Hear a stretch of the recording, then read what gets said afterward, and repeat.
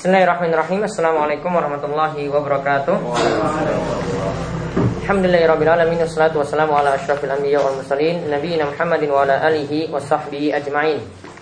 Baik, kita melanjutkan pembahasan dari Manzhumah Al-Qowaid Al-Fiqhiyyah yang ditulis oleh Syaikh Abdurrahman bin Nasir As-Sa'di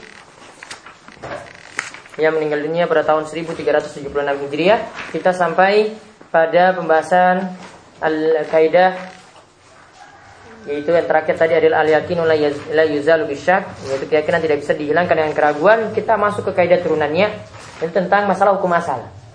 Ya, karena hukum asal ini asalnya dari kaidah tersebut. Jadi sesuatu yang yakin inilah asalnya. Inilah asalnya. Makanya ada beberapa kaidah turunan dari kaidah tersebut yang beliau sebutkan di sini, ada beberapa yang beliau sebutkan.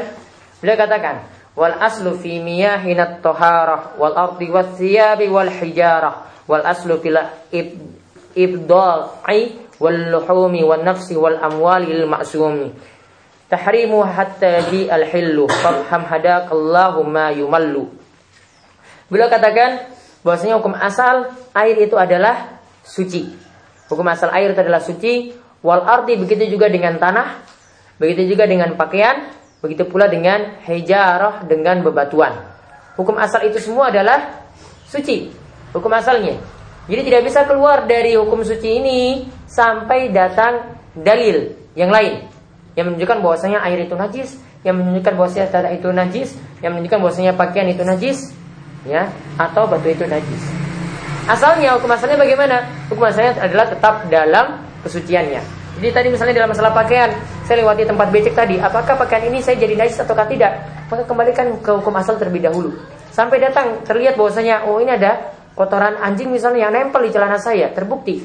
Nah, ini baru keluar daripada hukum asal. Namun hukum asalnya tadi adalah apa? Hukum asal air, tanah, dan pakaian dan batu itu adalah suci. Kemudian beliau jelaskan lagi yang kedua di sini adalah hukum asal dalam ibda. Dalam ibda. Ibda di sini maksudnya hubungan biologis.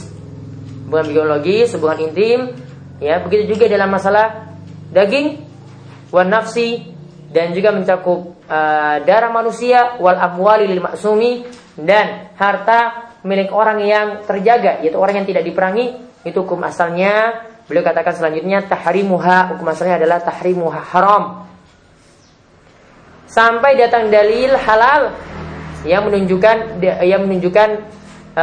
berlawanan dengan hukum haram. Artinya sampai datang dalil yang menunjukkan halalnya. Lalu beliau katakan fafham, yaitu pahamilah, semoga Allah memberi petunjuk kepadamu mayubalu, apa yang telah disebutkan tadi, yang telah didiktekan tadi. Jadi yang beliau bahas di sini, yang kedua di sini beliau bahas tentang hukum asal ibda, hubungan biologis. Namun ibda di sini ini ada 3 makna dalam syariat Islam, itu ada 3 makna. Yang pertama itu adalah yang dimaksudkan situ adalah farju, kemaluan. Farju atau kemaluan. Memang di sini hukum asalnya kemaluan, artinya kita bisa mengalahkan kemaluan yang lain, itu adalah hukum asalnya itu adalah haram. Ya, hukum asalnya itu adalah haram. Kemudian yang kedua itu adalah jima. Ya, yang pertama tadi kemaluan, yang kedua ibda, itu maksudnya adalah jima. Ya, jima. Ya, ini sebagaimana kemaluan tadi kalau hukum asalnya itu haram, maka begitu juga dengan jima, hubungan intim, itu juga hukum asalnya itu adalah haram. Kemudian yang ketiga itu adalah nikah. Ya, di sini kalau nikah, di sini tidak tepat dikatakan hukum asalnya itu adalah haram. Yang tepat di sini adalah kita katakan hukum asal akad nikah itu adalah halal. Jadi kalau sudah berlangsung akad nikah, maka kita katakan sah. Ya, maka kita katakan sah, itu hukum asalnya seperti itu. Karena kalau dikatakan haram, padahal dalam ayat itu cuma dikatakan yang diharamkan bagi kalian. Itu cuma wanita-wanita yang ini saja yang haram dinikahi. Ya kan? Wanita-wanita yang mahram. Cuma itu saja. Berarti yang lainnya bagaimana? Hukum asalnya itu adalah halal. Ya, maka kembali ke hukum asalnya itu adalah halal. Maka kalau dia dimaksudkan di sini adalah hubungan intim, itu betul. Namun kalau dimasukkan dalam masalah ini adalah nikah, itu bukan asalnya hukumnya adalah haram, tapi yang benar adalah untuk akad nikah, hukum asalnya itu adalah halal. Yang diharamkan itu cuma wanita-wanita yang diharamkan seperti ini saja. Kemudian wal luhumi, hukum asal daging itu adalah haram. Ini ketika misalnya bercampur antara daging yang haram dan daging yang halal. Di sini ada daging babi, ada daging sapi dicampur. Bagaimana menyikapi hal ini? Nah, Syaikh Sa'di itu memakai kaidah ini, maka yang dimenangkan di sini adalah hukum haramnya. Jadi daging seperti itu tidak kita makan. Namun yang lebih tepat dalam masalah ini, ya, permasalahan bercampurnya daging tadi ini tidak termasuk pembahasan kita. Yang kita permasalahkan sini adalah hukum asal sembelihan atau hukum asal daging. Paling dalam ayat cuma dikatakan itu dibatasi dengan kata innama hurimat alaikumul maitatu waddamu wa lahmul khinzir wa ma uhilla li ghairillahi bih. Ya, diharamkan bagi kalian ya maitah, yaitu bangkai. Ya, diharamkan bagi kalian itu bangkai. Kemudian daging babi, ya. Innama hurimat alaikumul maitatu waddamu, dan darah, kemudian daging babi, kemudian sembelihan yang tidak disebut nama Allah. Dikatakan dengan lafaz innama berarti cuma terbatas pada ini. Selain itu bagaimana? Selain itu ya kembali ke hukum asalnya yaitu halal. Kembali ke hukum asalnya yaitu halal. Jadi yang tepat di sini daging, untuk daging di sini yang lebih tepat adalah hukum asalnya yaitu adalah halal sampai ada dalil yang datang yang menunjukkan bahwasanya itu adalah haram. Ya, sampai ada dalil yang datang yang menunjukkan itu adalah haram. Misalnya tadi ini daging ayam nih, boleh kita makan atau tidak? Hukum asalnya adalah halal. Sampai kita ketahui bahwasanya nyembelih ini adalah orang yang tidak diperbolehkan untuk menyembelihnya, karena yang dipersyaratkan untuk menyembelihnya cuma muslim dan ahli kitab. Ini asalnya diimpor dari India. India mayoritas Hindu. Maka dengan mereka kalau kita tahu ini datang diimpor dari India, maka asalnya tidak boleh dimakan. Ya, karena sudah keluar dari hukum asal di sini ya, maka tidak boleh kita makan. Namun kalau kita tahu bahwasanya ini dari negeri muslim atau ini dari negeri kita sendiri, tahu yang menjualnya itu adalah orang muslim dan dia menyembelihnya sendiri, maka hukum asalnya itu adalah halal. Yarhamukallah. Sampai datang dalil yang keluar dari hukum asal, misalnya muslim ini nggak sholat. Ya, sholat Idul Fitri saya tidak pernah, tapi ngaku muslim. Ya, tapi ngaku muslim. Maka kalau ketahuan yang nyembelih di sini adalah bukan muslim seperti ini, karena meninggalkan sholat itu kafir, maka dagingnya tidak boleh dimakan. Namun hukum asal daging sekali lagi itu adalah apa? Halal. Jadi di sini dibetulkan hukum asal daging itu adalah halal. Kemudian tadi nikah, akad nikah itu adalah halal juga ya, kecuali untuk jima atau untuk kemaluan itu hukumnya haram. Begitu juga untuk darah. Nafsi ini maksudnya darah manusia. Jadi bolehkah kita membunuh manusia yang lain? Hukum asalnya itu adalah haram. Ya, hukum asalnya itu adalah haram sampai itu halal, seperti misalnya lewat hukum kisos, atau itu halal karena itu kafir harbi yang berhak untuk diperangi. Maka itu keluar dari hukum asal. Ya. Jadi hukum asalnya darah manusia itu adalah haram. Mau kita seperti juga misalnya kita dengan alasan untuk memerangi orang kafir, ya, padahal itu kita tidak punya kuasa ketika itu dan juga tidak diperintahkan untuk berjihad, maka juga tidak boleh beralasan bahwasanya boleh kita memerangi mereka karena hukum darah mereka itu adalah haram. Asalnya seperti itu. Apalagi untuk kafir selain kafir harbi, yaitu kafir zimmi, kafir musta'man, ya. Itu hukum asalnya itu adalah hukum asalnya itu darah mereka itu adalah haram untuk kita injak atau untuk kita langgar. Kemudian berikutnya lagi harta, begitu juga dengan harta lil ma'sum, untuk orang yang terjaga. Ma'sum ini lawan dari harbi. Karena ada harta orang kafir harbi, orang yang berang kita perangi. Kalau orang yang boleh diperangi itu harta mereka itu bisa dirampas, jadi harta rampasan perang. Tapi untuk orang yaitu orang muslim yang terjaga, itu tidak boleh harta mereka itu diambil. Ya, harta mereka diambil itu hukum asalnya itu adalah haram. Maka beliau katakan di bawahnya tahrimu hatta yaji al-hilu, itu hukum asalnya tadi adalah haram sampai datang dalil yang menunjukkan halalnya. Namun tadi ya, yang diluruskan tadi apa? Untuk daging dan juga untuk akad nikah itu hukum asalnya adalah halal. Fa famadakallahu ma yumallu. Kemudian beliau katakan lagi wa aslu fi adatina al-ibahah hatta yaji as-sariful ibahah. Dan hukum asal adat atau kebiasaan kita itu adalah hukum asalnya itu adalah boleh sampai datang dalil yang memalingkan dari bolehnya. sampai datang dalil yang memalingkan dari bolehnya. Jadi adat istiadat itu asalnya itu boleh. Sampai datang dalil yang memalingkan dari bolehnya. Misalnya adat istiadat itu bercampur dengan ibadah, ya. Dan ini ibadah ini dibuat rutin jadi rutin tanpa ada dalil. Ya, maka ketika itu adat seperti ini tidak boleh kita ikuti. Ya, adat seperti ini tidak boleh kita ikuti karena sudah keluar dari hukum mubah, dari hukum boleh. Misalnya kebiasaan ya masyarakat ini sudah jadi kebiasaan, ya sudah kebiasaan masyarakat kalau ada yang meninggal dunia maka dirayakan atau diperingati dengan 3 hari, 7 hari, 40 hari nyewu, ya pendak pisan, pendak pindo misalnya, ya sampai nanti dipasang kijing di kuburannya. Ini adat ini bertentangan dengan syariat. Maka kalau adat ini bertentangan dari syariat, ini sudah keluar dari hukum asalnya, itu boleh karena sudah ada dalil yang memalingkan. Karena adat seperti ini dia buat rutinitas seperti ini dalam masalah ibadah. Ya, zikir-zikir yang mereka baca dan ini dibuat berulang dengan penentuan 3 hari, 7 hari, 40 hari, 100 hari, ini harus butuh dalil. Dengan tidak ada dalil yang menunjukkan hal tersebut. Jadi tidak termasuk lagi dalam kaidah ini. Namun hukum asal ada apapun itu hukum asalnya adalah boleh. Kita memakai misalnya pecis nasional. Pecis nasional ketika sholat atau ketika pengajian, hukum asalnya bagaimana? Hukum asalnya boleh. Ya, kita memakai baju koko seperti ini, ya, memakai sarung seperti ini, hukum asalnya bagaimana? Hukum asalnya boleh. Hukum asalnya boleh, tidak ada larangan sama sekali dan itu tidak menunjukkan bahwasanya ini yang lebih al-sunnah daripada yang ini. Tidak ada dalil yang menunjukkan hal itu. Ya kan? Ini tidak ada dalil yang menunjukkan hal itu. Hukum asalnya itu boleh. Ya, karena tidak ada dalil yang memalingkan dari hukum bolehnya. Ya, kecuali kalau ada dalil yang memalingkan dari hukum bolehnya. Memakai sutra bagi laki-laki ini memalingkan dari hukum bolehnya. Memakai emas bagi laki-laki ini memalingkan dari hukum bolehnya. Kalau ada adat istiadat seperti itu bagaimana? Ini sudah keluar dari hukum bolehnya sehingga tidak boleh kita jalani. Kemudian beliau katakan lagi, walaysa masyru'an minal umuri ghairul ladzi fi syar'ina mazkuri. Kalau tadi itu hukum asal untuk adat. Sekarang beliau bahas tentang hukum asal ibadah. Ya, beliau katakan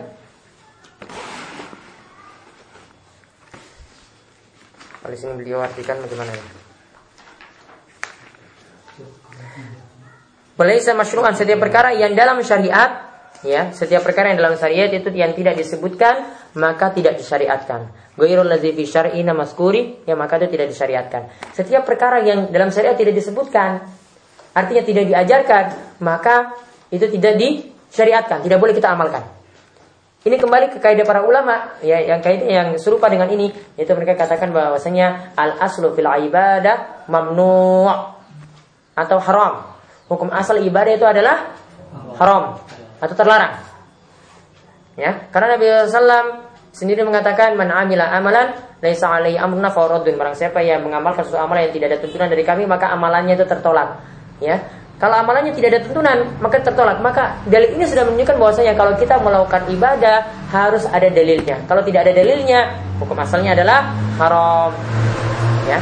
Jadi kalau dalam masalah adat istiadat, hukum asalnya itu adalah boleh. Namun sebaliknya, untuk masalah ibadah, hukum asalnya adalah haram. Tidak bisa kaidah ini dibulak-balik dan tidak bisa kaidah ini dicampur. Ya, tidak bisa ini dicampur. Kalau dalam masalah ibadah, dalam masalah adat, kebiasaan masyarakat, ini bercampur dengan ibadah, maka kita lihat ibadahnya. Ibadahnya ini kalau jadi rutinitas tadi seperti 3 hari, 7 hari, 40 hari, 100 hari misalnya, ini sudah dijadikan ibadah, ritual ibadah. Maka kembalikan ke hukum asal ibadah, bukan ke hukum asal adat istiadat. Karena ini sudah mencampurkan ibadah di sini. Maka kaidahnya pakai hukum asal ibadah adalah haram. Itu tidak bisa dicampur adukan ketika itu. Kemudian beliau mengatakan lagi setelah itu, ya, itu kaidah hukum asal sudah. Jadi yang kaidah-kaidah penting saja yang beliau sampaikan. Setelah itu beliau bahas tentang hukum maqasid, yaitu hukum sarana sama dengan hukum tujuan. Beliau mengatakan wasailul umuri kal maqasidi wahkum bihadzal hukmi lizawaidi. Dan hukum asal, ya, wasilah, perantara, ya, perantara menuju sesuatu itu sama dengan hukum tujuannya. Ambillah hukum ini untuk tambahan. Wahkum bihadzal hukmi lizawaidi. Ambillah hukum ini untuk tambahan. Jadi kaidah ini adalah yang para ulama itu sebutkan dan yang ini beliau sebutkan dalam syarah.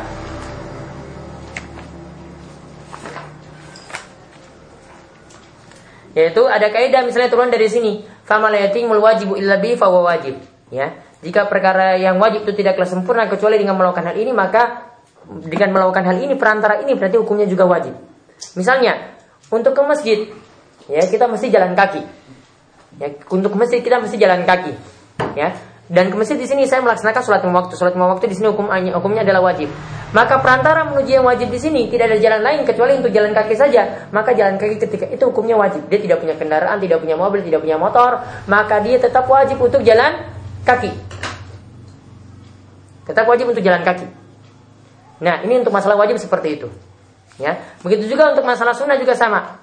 Ya, perkara sunnah yang tidak perantara menuju perkara sunnah juga sama, maka dihukumi juga sunnah.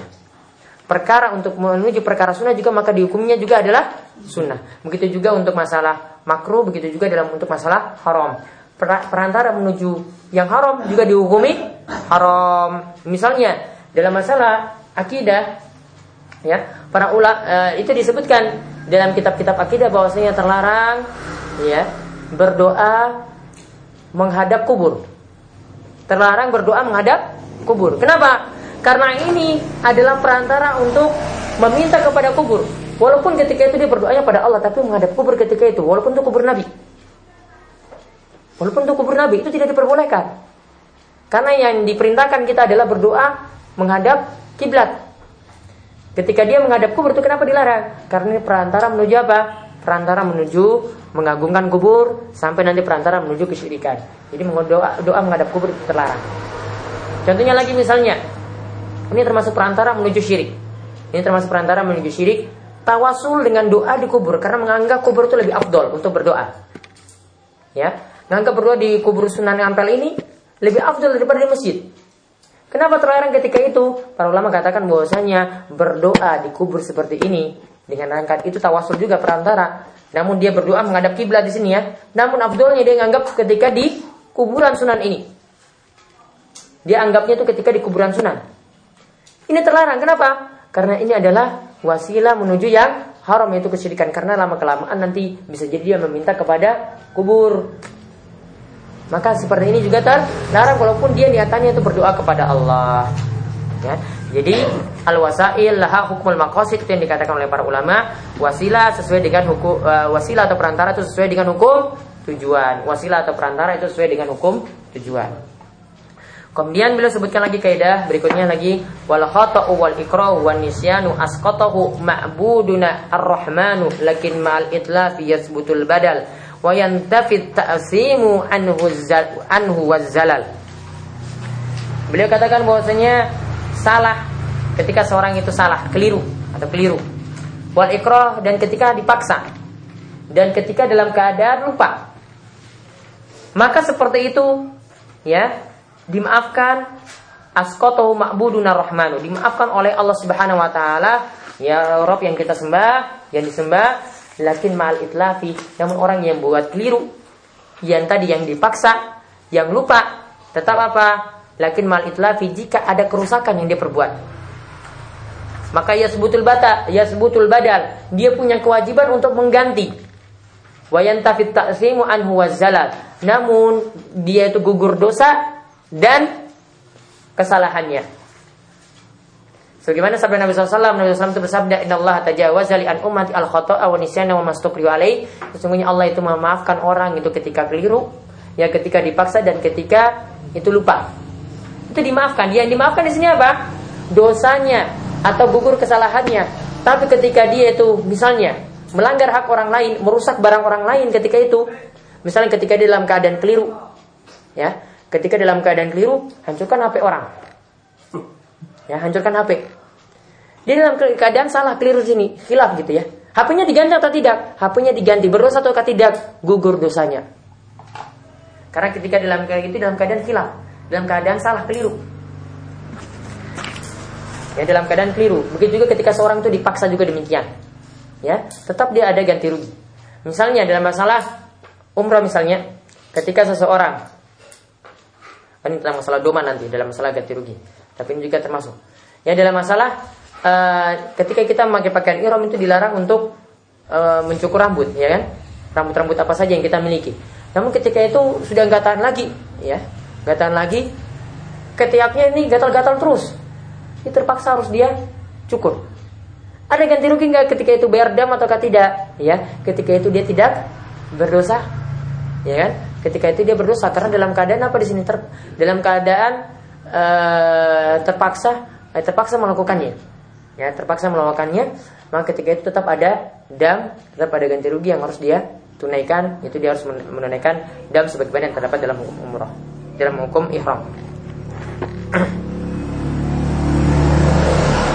Jadi di sini intinya di sini kalau orang itu keliru, kalau orang itu lupa, kalau orang itu dipaksa, dosanya itu gugur. Namun kalau dia itu membuat barang orang lain itu jadi rusak, membuat itlaf, kerusakan, tetap harus ganti rugi. Ya, tetap harus ganti rugi. Begitu juga dalam masalah kecelakaan, misalnya orangnya itu dalam keadaan keliru, nabrak orang, tapi dalam keadaan keliru ini bukan sengaja. Dosanya gugur atau tidak? Dosanya gugur. Namun ganti rugi atau tidak? Ganti biaya rumah sakitnya tetap ganti. Di syariat sudah menerangkan hal ini. Kemudian beliau jelaskan lagi. Wa min masailil ahkami fit taba yasbutu la iza istaqalla fawaqa. Ini tentang masalah di antara hukum fikih itu ada sesuatu yang dikenal dengan taba, ikutan. Ya, ada sesuatu yang dikenal dengan ikutannya. Di antara hukum fikih itu ada yang dikenal dengan taba, ikutan, ya. Di sini katakan ia bisa tetap hukumnya jika diikutkan dengan yang lain. Ya, dia bisa tetap hukumnya jika diikutkan dengan yang lain, meski hal itu tidak bisa ditetapkan bila berdiri sendiri. Jadi hukum ketika berdiri sendiri dengan hukum ketika bersama dengan yang lain itu berbeda. Misalnya, contoh gampangnya, semut. Semut itu haram dimakan atau tidak? Saya buat oseng-oseng semut boleh atau enggak? Enggak boleh. Hah? Enggak boleh, haram kan? Namun ketika saya minum teh, enggak sengaja ada semut di dalamnya. Ya lah, saya maksudkan situ minum apa? Tehnya, saya enggak minta semut kan? Saya enggak pesan di warung, Pak. Saya pesan teh. Enggak pakai semut ya kan? Asalnya seperti itu, enggak pakai semut. Tapi ketika itu ada semutnya, ketelan. Boleh enggak ketika itu? Boleh. Hukum ketika dia berdiri sendiri dengan hukum ketika dia bersama yang lain itu berbeda. Paham? Ketika berdiri sendiri itu berbeda. Haram tadi makan semut sendiri, buat oseng-oseng semut nggak boleh. Ya, nggak boleh. Namun ketika dia ikutkan dengan yang lainnya gimana? Diperbolehkan. Sama misalnya, kita membeli sesuatu yang majhul itu nggak boleh. Ya, sesuatu yang majhul itu nggak boleh, harus jelas. Dia tersembunyi dalam tanah nggak boleh. Namun ketika saya beli bangunan ini, ya saya tidak lihat pondasinya. Kokoh ataukah tidak? Diperbolehkan ataukah tidak? Diperbolehkan. Walaupun ketika itu saya tidak lihat pondasi di bawahnya. Karena hukum ketika berdiri sendiri dan hukum ketika bersamaan dengan yang lain itu berbeda. Ini yang dimaksudkan dengan kaidah tersebut. Ya, wa min masail ahkami fit taba, dan di antara hukum fikih itu ada yang namanya sesuatu yang jadi ikutan. Ikutan itu hukumnya berbeda dengan ketika berdiri sendiri. Ya, yasbutullah iza istaqalla fawaqa. Dia itu tetap ada, ya, berbeda hukumnya ketika dia itu berdiri sendiri. Dipaham ya? Jadi ketika hukum berdiri sendiri itu berbeda, ketika hukum bersama yang lainnya itu berbeda.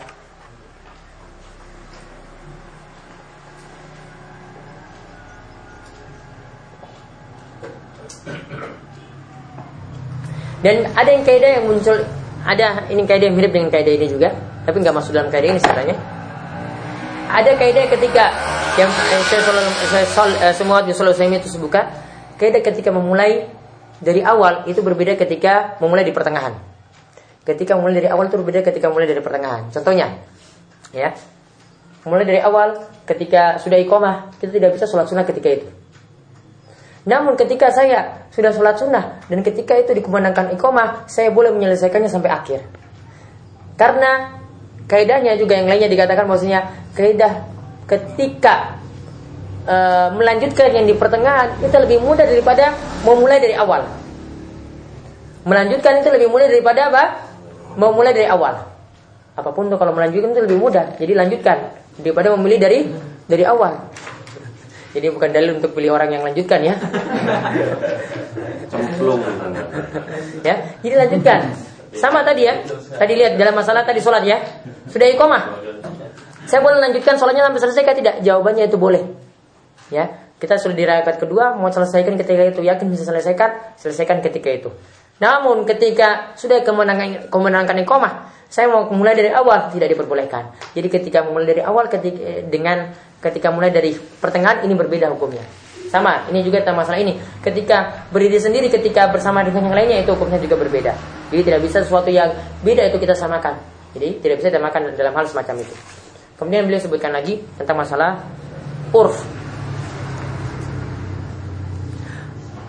Beliau katakan wal urfu ma'mulun bihi idza warad hukmun min asy-syar'i syarif lam yuhad. Beliau katakan bahwasanya urf, hukum kebiasaan suatu tempat itu boleh dipergunakan. Ini tadi kembali ke kaidah al-Qowaid Fiqhiyyah kubra, al-adatu muhakkamah. Adat itu bisa dijadikan patokan hukum. Adat itu bisa dijadikan patokan hukum. Dipergunakan jika terdapat hukum syariat yang tidak membatasi. Ya, ini boleh digunakan selama tidak ada hukum syariat itu yang membatasi hal tersebut. Ya, jadi adat itu bisa dipergunakan. Misalnya di tempat sini, misalnya kalau kita ingin adatnya atau sopannya, kalau dianggap sopan itu, kalau kita berudu, kalau di wastafel tuh tidak, itu saru istilahnya. Ya. Itu saru. Itu adat kurang sopan. Kalau di Indonesia seperti itu. Namun ini kalau urfnya berpindah ke tempat lain itu berbeda lagi. Di Arab sana rata-rata kalau orang berwudu itu pakai wastafel.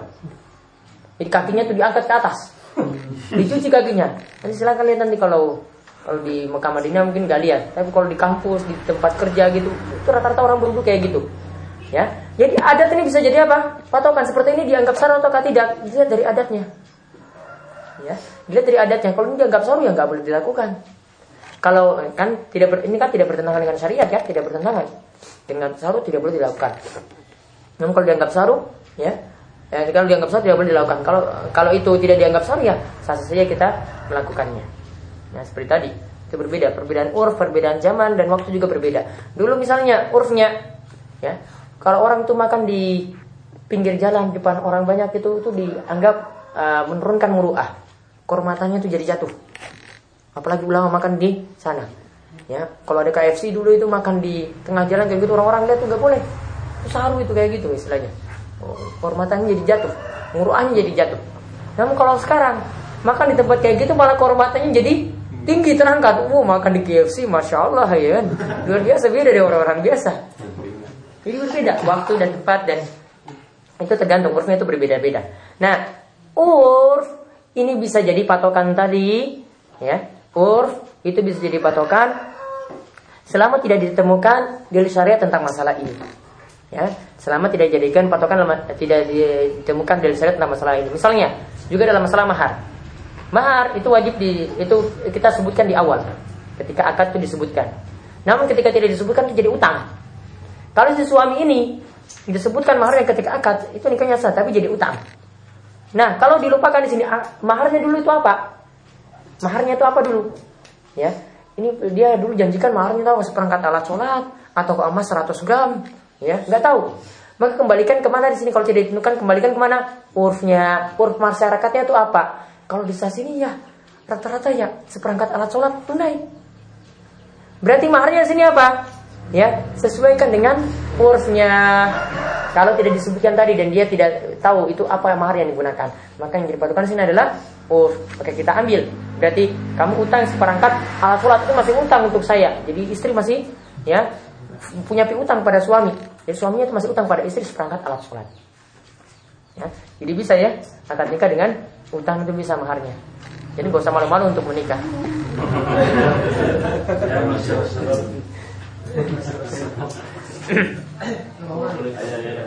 Ya nggak aib itu. Ada di kitab-kitab fikih, nanti kalau pelajari fikih Syafi'i itu ada mahar tidak disebutkan di awal. Ini nggak aib, mau masa para ulama bahas itu tentang masalah kayak gitu ya kan? Nanti nggak aib. Kemudian beliau katakan lagi mu'ajilul mahzuri qabla anihi qad ba'a bil khusrani ma hirmanihi. Beliau katakan bahwasanya orang yang menyegerakan hal yang dilarang sebelum waktunya itu sungguh memperoleh kerugian serta juga mendapatkan keharaman. jadi dia menyegerakan sesuatu yang belum waktunya, ya, dia menyegerakan sesuatu yang belum waktunya, maka dia kena dua hukuman. Dia dapat kerugian yang pertama, kemudian dia diharamkan untuk mendapatkan itu. Dia diharamkan untuk mendapatkan itu. Ini yang dikenal dengan kaidah para ulama. Mereka juga sebutkan man istajala syai'an qabla awanihi uqiba bi hurmanihi. Siapa yang tergesa-gesa untuk mendapatkan sesuatu sebelum waktunya, ya. Siapa yang tergesa-gesa mendapatkan sesuatu sebelum waktunya, maka dia dihukumi, diharamkan untuk mendapatkannya. Contoh. Ya. Contoh misalnya dalam masalah waris. Ya. Dalam masalah waris, tunggu dia karena terlalu gila dengan harta, ya, dan orang tuanya punya harta banyak, pohon jati satu gunung. Pohon jati satu gunung. Jadi orang tuanya simbahnya ini sudah 70 tahun ini, tapi belum mati-mati juga. Ya. Bapaknya ini sudah 70 tahun belum mati-mati juga. Ini kalau seandainya mati saat ini juga, saya dapat warisan ini semuanya. Ya. Dia jadi anak tunggal kan? Jadi akhirnya apa? Dia racuni bapaknya, menumpangnya mati. Ya, maka kaidah ini berlaku. Siapa yang terlalu tergesa-gesa untuk mendapatkan sesuatu sebelum waktunya, dia dapatkan sebelum waktunya. Dia bunuh ayahnya tadi. Maka apa? Dia diharamkan untuk mendapatkan waris. Kaidahnya ini, man istajala syai'an, ya, qabla awanihi uqiba bi hurmanihi. Siapa yang tergesa-gesa mendapatkan sesuatu sebelum waktunya, maka dia dihukumi, diharamkan untuk mendapatkannya. Atau kaidah yang disebutkan oleh Syekh Abdurrahman As-Sa'di, ya, mu'ajjilul mahdhuri qabla ani qad ba'a bil khusrani ma hurmanihi. Ya, yaitu seorang yang terlalu tergesa-gesa sebelum waktunya, maka dia mendapatkan kerugian, dia enggak dapat waris kan? Ya, dan dia diharamkan untuk mendapatkan hal tersebut. Jadi tidak dapat sama sekali hak warisnya. Ya, tidak boleh mendapatkan hak waris. Begitu juga dalam masalah wasiat seperti itu. Begitu juga dalam masalah ilmu juga seperti ini. Kaidah ini berlaku. Ya, kalau orang-orang terlalu tergesa-gesa dalam mempelajari ilmu, tidak bertahap, tidak mulai dari dasar, maka dia sulit mendapatkan keutamaan ilmu yang di atasnya. Sulit. Jadi kalau mau belajar juga bertahap. Ya. Man istajala syai'an qabla awani, siapa yang tergesa-gesa sebelum waktunya, maka diharamkan untuk mendapatkan ilmu tersebut. Kalau langsung mempelajari kilap-kilap, ya, sulit nanti mendapatkan kelezatan ilmu. Bagusnya apa? Dasar demi dasar dia pelajari. Paham? Kemudian kaidah berikutnya lagi. Beliau katakan, wa in atat tahrimu fi nafsil amal aw syartihi fazu fasadin wa khalal. Jika datang pengharaman syariat pada suatu amal atau pada syaratnya, maka amal itu pada hakikatnya rusak dan tercela. Lihat ya, ini tentang masalah pengharaman. Ini kembali kepada amal itu sendiri ataukah di luar amal. Perhatikan, ini tentang pembahasan apakah pengharaman pada sesuatu itu kembali kepada amal itu sendiri ataukah kembali kepada yang sesuatu yang di luar amal. Nah, kaidah ini mengatakan bahwasanya jika pengharaman itu kembali ke amalan itu sendiri atau kepada syaratnya, maka amalan itu jadi fasad, jadi rusak, wa khalal, dan jadi cacat. Bukan tercela itu kan, dicacat.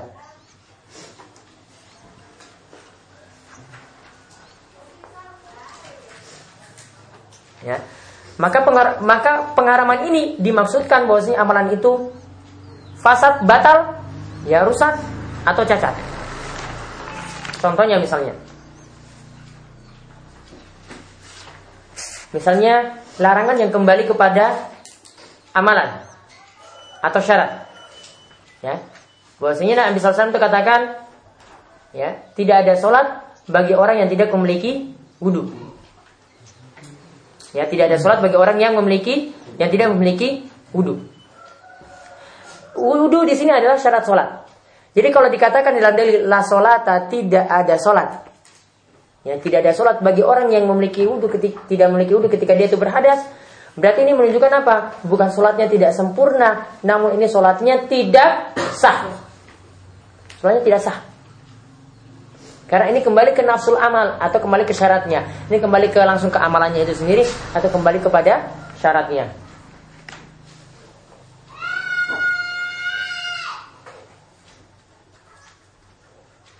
Contohnya lagi tentang ini yang kembali keluar amal. Kita bedakan antara yang kembali kepada amalan itu sendiri atau syaratnya atau kembali kepada luar amalan. Contoh, para ulama itu punya bahasan, apakah sholat di tanah rampasan itu sah ataukah tidak? Apakah sholat di tanah rampasan itu sah ataukah tidak? Yang benar tentang masalah ini kecuali untuk mazhab Hambali. Kalau mazhab Hambali itu katakan tidak sah. Jadi kalau ada tanah curian orang sholat di situ, sholatnya tidak sah. Tapi yang lebih tepat di sini adalah karena larangan itu tidak kembali kepada zat sholat itu sendiri dan tidak kembali kepada syaratnya, maka sholat di tanah curian tetap sah, namun orangnya itu berdosa. Sama juga ketika seorang itu sholat dengan baju curian, ya, sholat dengan baju curian, maka sholatnya itu apa? Sah, ya, karena ini kembali keluar amal. Ini kembali keluar amal, bukan kembali ke amalan itu sendiri dan bukan kembali kepada syaratnya. Begitu juga misalnya orangnya ini sholat, ya, dalam keadaan jenggotnya itu dicukur, ya, sholatnya sah atau tidak? Sholatnya itu sah. Karena apa? Karena tidak ada larangan yang menyebutkan bahwasanya ya tidak ada sholat bagi orang yang jenggotnya itu dicukur. Ya, itu di luar amalan. Di luar amalan sholat. Jadi dia punya dosa sendiri tentang masalah itu, tentang sholat sah atau tidak, sholatnya tetap sah. Jadi bedakan antara larangan yang kembali kepada amalan atau syaratnya, maka tadi amalannya itu akhirnya apa? Tidak sah atau rusak. Dan apabila larangan itu kembali kepada luar amalan, kembali ke luar amalan, maka sholatnya tetap sah namun disertai dosa kalau itu adalah maksiat. Kemudian beliau katakan lagi selanjutnya, wa mutlifun mu'zihi laisa yadmanu ba'da difa'i billati hi ahsanu. Beliau katakan bahwasanya dan orang yang merusak sesuatu yang mengganggunya maka tidaklah menanggung akibatnya jika ia telah berusaha menolaknya dengan cara yang lebih bijaksana. Ya, ini ya orang yang merusak sesuatu. Nah, ini yang tadi saya sebutkan tentang masalah ihram. Dalam masalah ihram tadi ya, tidak boleh mencukur, tidak boleh memotong kuku ketika seorang ingin berumrah atau haji. Tidak boleh motong kuku, tidak boleh mencukur ya, bulu-bulu rambut kepala ataupun bulu ketiak ya, atau bulu kemaluan tidak boleh. Dia hanya boleh melakukannya sebelum ihram. Namun di sini dia katakan bahwasanya orang yang merusak sesuatu yang mengganggunya, ini mengganggu saya. Ya, ini dia lupa cukur bulu ketiaknya tadi, ini mengganggu. Maka dia tidaklah menanggung akibatnya. Ya, dia tidaklah menanggung akibatnya ba'da difati billatihi ahsan. Ya, setelah dia itu berusaha menolaknya dengan cara yang lebih bijaksana. Namun ini bukan berarti dia lepas damnya, tidak. Ya, dia lepas damnya, dia tetap kena dam ketika itu.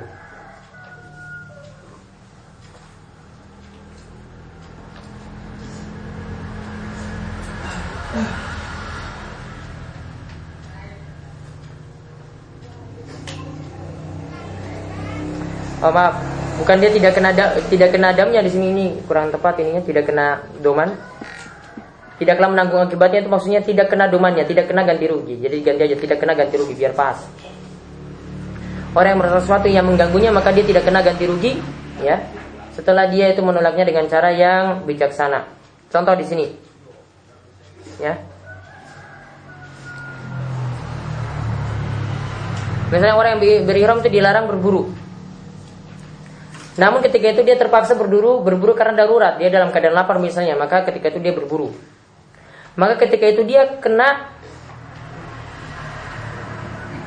tentang masalah ini dia kena dam, dia kena ganti rugi, namun dia tidak kena dosa.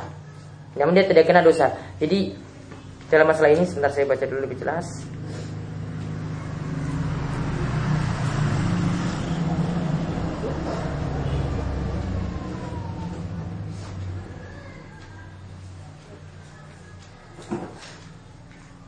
Jadi salah terjemahan di sini. Jadi ulang ya. Wa mutlifun mu'zihi laisa yadmanu. Jadi orang yang merusak ya, orang yang merusak sesuatu dan ketika itu dia itu diserang. Yaitu dia diserang atau diganggu, maka dia tidaklah terkena ganti rugi. Jika ia menolaknya dengan cara yang halus, dengan cara yang baik, dengan cara yang lebih bijaksana. Jadi misalnya, ya, ketika itu kan dilarang berburu ketika ihram ya, tentang masalah ihram di sini. Namun ketika itu ada hewan buruan itu yang nyerang kita, ya, yang nyerang kita, bukan kita yang serang. dia nyerang kita. Dia liar gitu, tiba-tiba liar ada hewan buruan tuh yang liar, burung misalnya atau kijang misalnya dapat di jalan gitu ya. Kemudian langsung nyerang kita dengan tanduknya. Langsung ketika itu kita apa? Bunuh kijang tersebut. Bunuh hewan tersebut ketika kita dalam keadaan ihram. Maka di sini kata beliau di sini apa? Kalau kita itu yang disakiti maka tidak ada doman. Tidak ada ganti rugi. Ba'da difa'i billati hiya ahsanu. Setelah kita itu menolaknya, artinya kita menyerangnya tadi dengan cara yang halus. Ya, kita membunuhnya dengan cara yang baik. Nah, namun di sini beliau katakan, ya dalam penjelasan ini beliau katakan, namun ketika dalam keadaan darurat, ya seseorang itu dalam keadaan ihram, kemudian dia berburu, kemudian dia akhirnya ketika itu menyerang hewan yang lain, ini bukan diserang, tapi dia menyerang ini dalam keadaan darurat karena butuh makan misalnya. Maka ketika itu dia kena doman, ganti rugi. Kalau di sini kan tidak. Ini kena ganti rugi, namun tidak kena dosa. Ya, ini kena ganti rugi karena ini dalam masalah darurat. Ini berbeda dengan masalah di sini. Ini ketika diserang. Kalau dalam masalah darurat, kita boleh tadi berburu, namun apa? Kena ganti rugi tapi tidak kena dosa. Ini kembali kepada kaidah yang sebelumnya, yaitu untuk orang yang keliru, yang untuk orang yang terpaksa dalam keadaan darurat, atau untuk orang yang dalam keadaan lupa. Tadi gimana kaidahnya tadi? Untuk ketiga orang ini, mereka tidak kena dosa, namun tetap ada ganti rugi. Tapi kalau yang di sini ini masalah kita tuh diserang, kita tidak kena ganti rugi, ya karena jika kita membalasnya itu dengan cara yang baik. Kemudian setelah itu beliau jelaskan tentang memahami dalil. Ya, ada beberapa kaidah dalam memahami dalil, tentang dalil-dalil yang menunjukkan kaidah umum atau sesuatu yang sifatnya umum. Beliau katakan wa alif lam. Misalnya pada kata al insan, ya. Innal insana, itu ada alif lam kan? Paham ya alif lam ya? Al atau alif lam paham ya? Nah, wa al tufidul kulla fil umumi fil jam'i wal ifradi kal alimi. Dan al itu memberikan ya makna kulla fil umum, menunjukkan makna seluruhnya yang sifatnya umum. Fil jam'i wal ifradi, ini untuk kata mufrad, ini untuk kata jamak plural, begitu juga untuk kata tunggal. Seperti contohnya alim. Ya. Contohnya misalnya, jadi kaidah ini maksudnya untuk al, ini maksudnya adalah umum. Contoh, wal asri innal insana lafi khusrin. Innal insana, apa yang dimaksudkan dengan manusia di sini? Apakah sebagai manusia ataukah seluruhnya? Lafaz insan di sini ada alnya. Alnya di sini ini bermakna istighraqiyah, seluruhnya. Jadi al ini mencakup seluruh manusia itu berada dalam kerugian. Jadi bukan hanya orang yang berada di tempat ini saja, bukan hanya yang berada di ujung utara sana saja. Pokoknya seluruh manusia itu asalnya berada dalam kerugian. Ilal lazina amanu dan seterusnya. Nah, ini tentang masalah al. Baik katanya itu dalam bentuk jamak yang ada alnya, baik katanya dalam bentuk tunggal yang ada alnya. Misalnya di sini beliau sebutkan kata alim. Ini ada alnya seperti itu, maknanya ini umum. Alim siapa saja, walaupun katanya itu tunggal. Begitu juga untuk kata al yang plural atau jamak, itu juga memberikan makna umum. Nah, untuk al seperti itu langsung beliau katakan lagi selanjutnya, wan nakiratu fi siyakin nafi tu'tal umuma aw siyakin nahyi. Begitu juga isim nakirah. Isim nakirah ini maksudnya yang tanpa al. Isim nakirah itu yang tanpa al. Contohnya tadi kalau al insanu, innal insana lafi khusrin, kalau yang tanpa al itu disebut nakirah. Jadi isim nakirah, catat dulu isim nakirah, isim yang penunjukannya tidak tertentu. Isim yang penunjukannya tidak tertentu, isim atau kata ya. Kata yang penunjukannya tidak tertentu.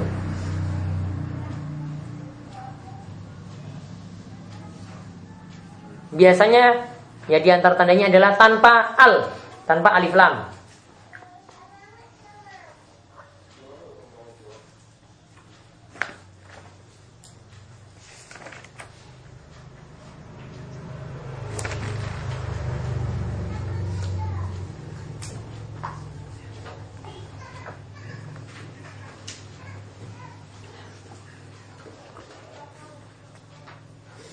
Contohnya misalnya, contohnya pada kalimat la ilaha, ilaha itu ada alif lamnya atau tidak? Tidak ada alif lam. Ya, la ilaha illallah, tidak ada sembahan selain Allah. Maka yang dimaksudkan sini penafiannya itu seperti apa? Nah, di sini nanti beliau sebutkan selanjutnya Beliau buat kaidah, wa nakiratu fi siyakin nafi tu'tal umuma aw siyakin nahi. Beliau katakan bahwasanya yang namanya nakiro tadi kata yang penunjukannya tidak tertentu. Jadi misalnya saya katakan misalnya adalah talibun, penuntut ilmu.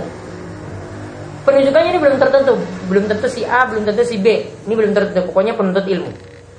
Nah, jika nakiro ini terletak pada siyak, pada kalimat yang mengandung nafi, yang mengandung peniadaan, ya, total umumah, maka itu memberikan makna umum. Begitu juga untuk kalimat yang mengandung nahi, kalimat dalam konteks larangan. Jadi kalimat dalam konteks peniadaan dengan kata tidak, atau kalimat yang dalam konteks larangan dengan kata jangan, itu kalau ada isim nakiroh maka maknanya adalah umum. Contoh, la ilaha illallah. Contoh adalah la ilaha illallah. Apa yang dimaksudkan la di sini? La di sini adalah la nafi. La yang menunjukkan peniadaan, yang artinya tidak. Ini ada isim nakiroh yang terletak dalam konteks apa di sini? Yang terletak dalam konteks peniadaan atau nafi. Maka nakiroh di sini maknanya itu adalah umum, yaitu semua meniadakan semua sesembahan selain Allah, itu tidak boleh disembah. Cuma kita menyembah illallah, Allah saja. Ya, jadi sembahan yang benar itu cuma Allah saja, bukan sembahan yang lainnya. Jadi ini meniadakan seluruh sesembahan. Begitu pula contoh yang lainnya lagi. Untuk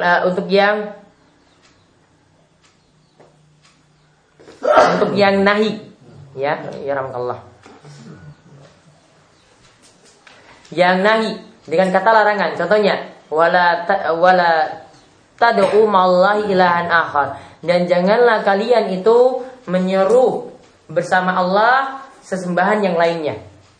Ilahan di sini adalah isim nakirah. Ilahan karena tidak ada alif lam.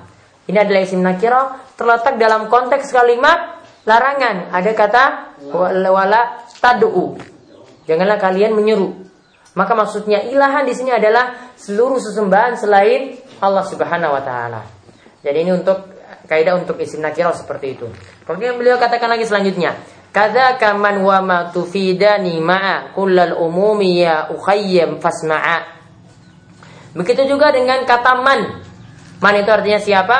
Begitu juga dengan kata ma. Ma itu artinya apa? Maka keduanya ini kata beliau,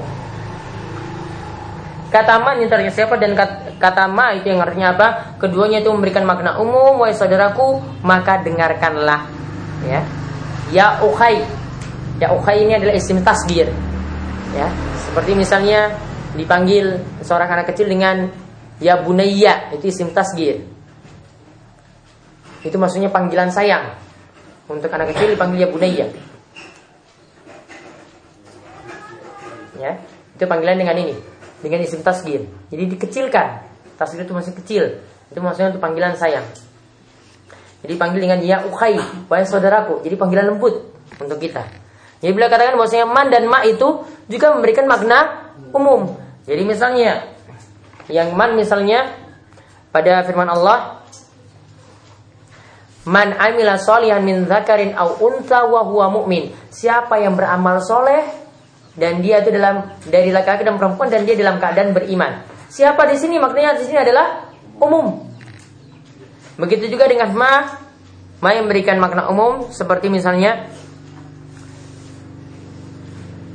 wa ma atakumur rasulu wa ma nahakum anhu fantahu. Apa saja di sini ma di sini umum. Apa saja yang datang dari Rasulmu fakhuzu, maka ambillah, dan apa saja yang datang dari yang dilarang oleh Rasulmu maka tinggalkanlah. Ma di sini apa? Maknanya adalah umum. Setiap apa yang Rasulullah perintahkan maka kita ikuti, setiap yang Rasulullah larang maka kita itu tinggalkan. Nah itu man, ma, kemudian al dan nakirah sudah dibahas. Kemudian beliau bahas lagi wa misduhu al-mufradu is yudafu fafhamhu di terusdah ma yudafu. Begitu juga isim misalnya adalah isim mufrad, yaitu kata tunggal. Is yudafu jika dia itu diidofahkan. jika dia itu disandarkan pada kata yang lainnya. Maka juga maknanya adalah misluhu, semisalnya, yaitu menunjukkan makna umum. Contoh misalnya, jadi ada kata, suatu kata yang disandarkan pada kata yang lainnya. Jadi ini juga menunjukkan makna umum.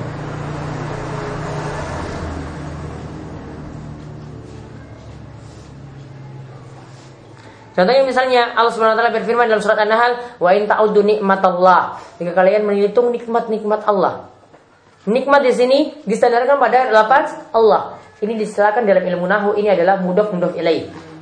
Jika kata mudhof seperti ini, maka ini maknanya adalah umum. Jadi kita bisa artikan jika kalian menghitung berbagai macam nikmat Allah yang begitu banyak. Jadi bukan satu nikmat saja. Jadi nikmat Allah itu begitu banyak. La tuhsuha, kalian itu tidak bisa menghitungnya. Jadi ini juga memberikan makna umum. Nah ini tentang kaidah bahasa Arab ini. Jadi kaidah yang mulai dari al tadi, nakiro, man, ma, mufrad. Mufrad di sini lawannya maksudnya lawan dari mudhof. Ini semua kaidah yang ada dalam ilmu nahwu. Jadi tugas kalian untuk pelajari ilmu nahwu. Ya, baru paham kaidah ini tadi. 4 baris ini tadi. Ya. Semua sudah pelajari ilmu nahwu? Hah? Sudah pelajari? Ya, kalau bisa itu kuasai, muyassar itu sudah cukup. Muyassar sudah kuasai itu sudah cukup. Kalau belum lulus berarti sudah menimpu sulit memahami 4 baris tadi. Itu semua dalam bahasa Arab. Bisa kita selesaikan sebenarnya nahwu itu cepat kok sebenarnya. Tapi butuh kecerdasan. Orang yang menguasai nahwu itu butuh kecerdasan. Kalau nggak punya kecerdasan, nggak bisa kuasai nahwu.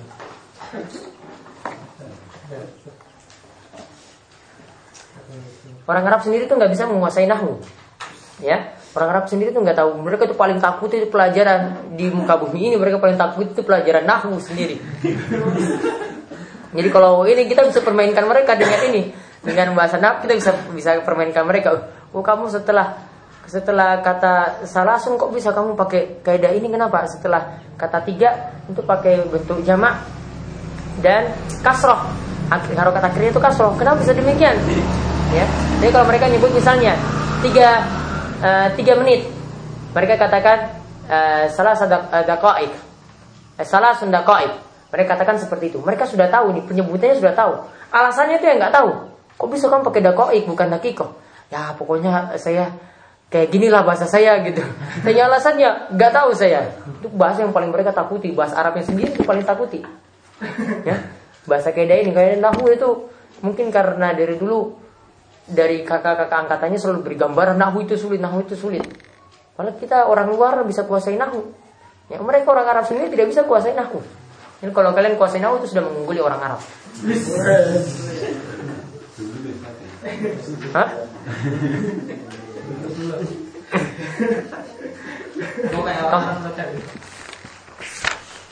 Oh masih bisa 2 halaman nih, cepat ya. Insyaallah sukses. Sudah berapa menit? Kalau di sini saya sisa 2 halaman sudah selesai. Yalah, kita segera. Kemudian beliau katakan lagi, wala yatimul hukmu hatta tastami kullas syuruti wal mawani tartafi. Dan hukum itu tidaklah sempurna sampai terkumpul padanya seluruh syarat, ya, dan sampai hilangnya penghalang-penghalang. Ya, sampai hilangnya itu penghalang-penghalang. Jadi yang dimaksudkan dengan kaidah dari beliau di sini adalah tentang kaidah bahwasanya seseorang itu bisa mendapatkan sesuatu jika dia itu memenuhi syarat-syaratnya dan penghalang-penghalang itu ditiadakan. Penghalang-penghalang itu tidak ada.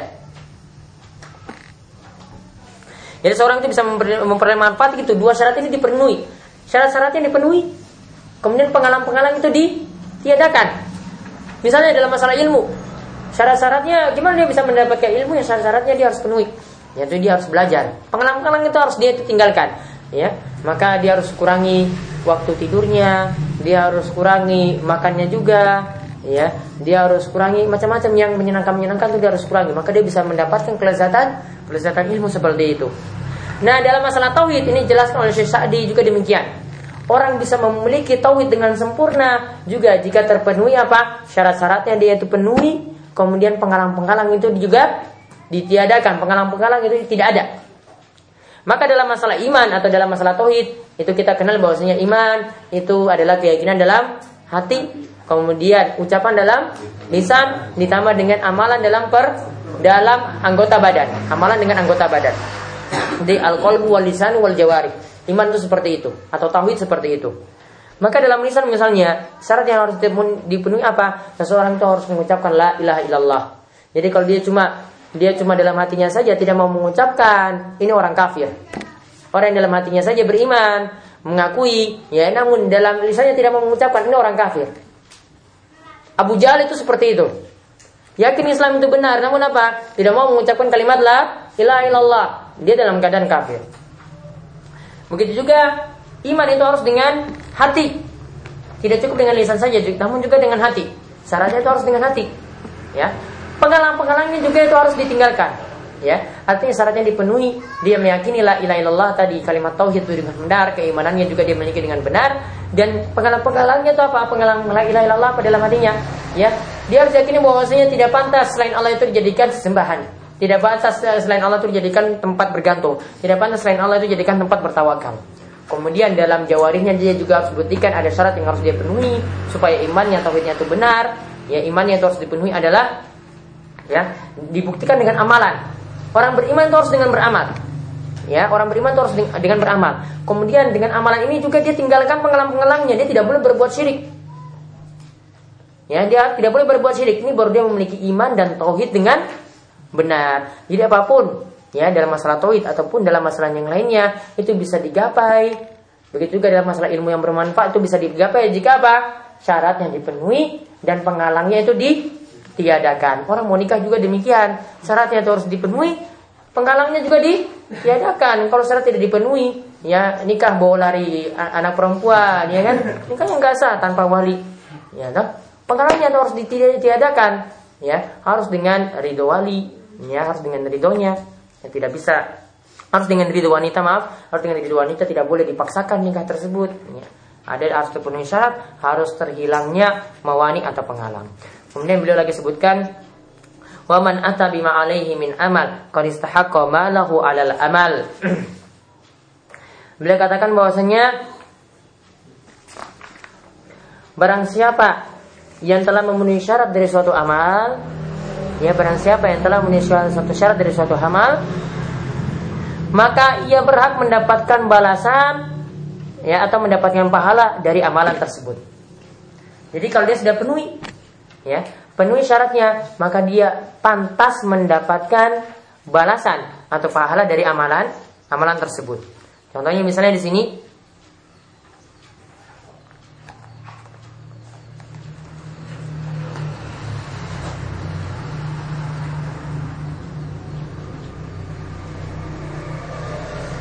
nah di sini kalau dimaksudkan dengan kaidah ini adalah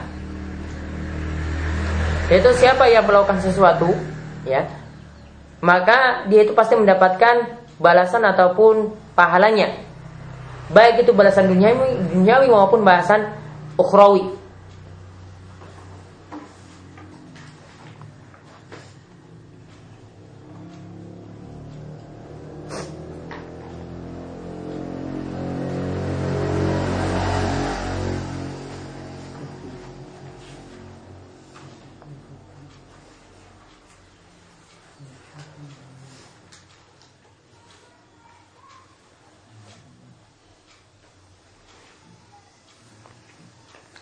Nah, di sini dicontohkan misalnya, jika misalnya dalam masalah nikah, jika seseorang ya, dia telah memenuhi syarat, diserahkannya mahar, maka dia pantas mendapatkan balasannya apa? Dia mendapatkan balasan di dunia maupun di akhirat, ya.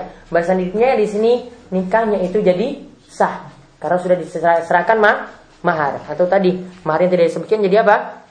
Utang, ya. Pokoknya nikahnya kalau sudah dengan mahar yang disebutkan atau tidak tadi, artinya ini pokoknya jadi masih kewajiban suami, maka nikahnya juga tetap sah. Begitu juga misalnya kalau seorang itu menyerahkan uang, maka dia juga pantas mendapatkan balasannya, yaitu diserahkannya barang.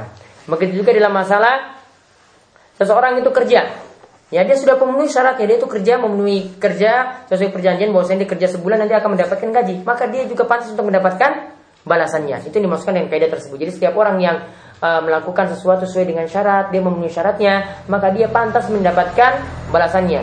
Mungkin juga ini adalah praktik dari sabda Nabi SAW, ya, bahwasanya Nabi SAW itu katakan kepada para majikan, ya, berikanlah upah sebelum apa seseorang pekerja itu keringatnya itu kering. Jadi kalau orang yang sudah kerja maka pantas juga mendapatkan upah, jangan ditunda-tunda. Kemudian beliau katakan lagi yang selanjutnya, wa yaf'alul ba'da minal ma'muri in syaqqa fi'lu sa'iral ma'muri. Boleh mengerjakan sebagian perkara jika syaqqa, merasa kesulitan mengerjakan seluruh yang diperintahkan. Boleh mengerjakan sebagian yang diperintahkan jika merasa sulit, ya, mengerjakan seluruhnya. Jadi ini yang dimaksudkan oleh beliau adalah kaidah yang diberikan oleh para ulama. Itu ada di situ nggak? Oh, berarti itu ada naskah yang hilang. Itulah kelemahannya. Kalau tidak pakai sanad kayak begitu, ada naskah yang hilang. Jadi yang dimaksudkan dengan beliau di sini adalah jika seorang tidak mampu melakukan sebagian, ya, maka jangan tinggalkan apa? Seluruhnya. Kalau nggak mampu ikut pengajian, misalnya ada pengajian buat daurah hari Sabtu sampai hari ke-10, nggak mampu ngikut seluruhnya, ya ngikut awal dan ikut akhir saja sudah, masih bersyukur kan daripada meninggalkan semuanya. Jadi kalau tidak mampu melakukan sebagian maka jangan tinggalkan seluruhnya. Kaidahnya tadi wa yaf'alul ba'da minal ma'muri in syaqqa fi'lu sa'iral ma'muri. Jadi sudah ada kaidahnya ini. Jadi jangan disalahkan. Pakai kaidah fikih. Kaidah fikih. Kemudian beliau katakan lagi wa kullu ma nasha 'anil ma'zuni fa dzaka amrun laisa bil madmuni. Ada juga?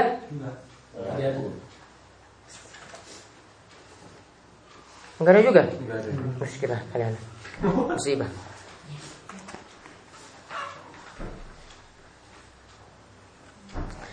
Dan beliau katakan bahwasanya setiap perkara yang diizinkan, ya, yang sudah mendapatkan izin, ya, maka perkara tersebut itu nanti tidak ada kewajiban untuk ganti rugi. Misalnya, ya, ini jika perkara tersebut kita tidak bukan kesalahan dari orang yang memegang, ya, bukan kecerobohan dari orang yang memegang. Misalnya, kita dititipkan barang, ya, supaya kita itu jaga. Namun barang ini ternyata,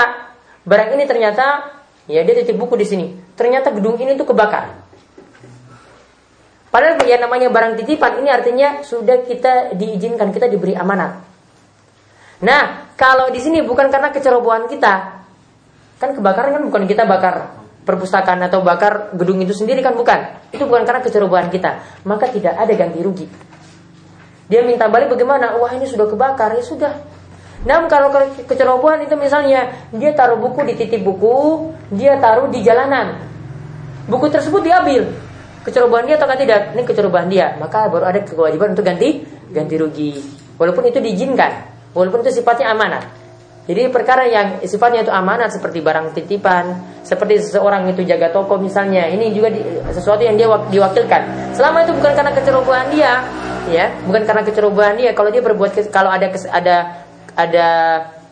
kerusakan misalnya, maka dia tidak punya kewajiban untuk ganti rugi. Yang kecuali itu kalau kecerobohan dia, misalnya dia suruh jaga toko misalnya, dia tinggal pergi ke keadaan toko dalam keadaan terbuka, kemudian ada yang maling, maka dia punya kewajiban untuk apa? Ganti rugi karena itu dari kecerobohan dia. Namun karena kalau ketika itu ada yang rampok toko tersebut, bukan karena kecerobohan dia nih, ada yang rampok, ditodong itu, maka orang yang jaga toko di sini seperti orang yang mendapatkan izin tidak punya kewajiban untuk ganti rugi. Kemudian beliau sebutkan lagi wa kullu hukmin da'irun ma illati wa hiya allati qad aujabat li syara'ati. Dan setiap hukum itu terkait dengan ilahnya. Setiap hukum itu terkait dengan ilahnya. Ilah ini maksudnya adalah sebab hukum itu ada, ya. Setiap hukum itu terkait dengan ilahnya, yaitu sesuatu yang mewajibkan syariat suatu hukum.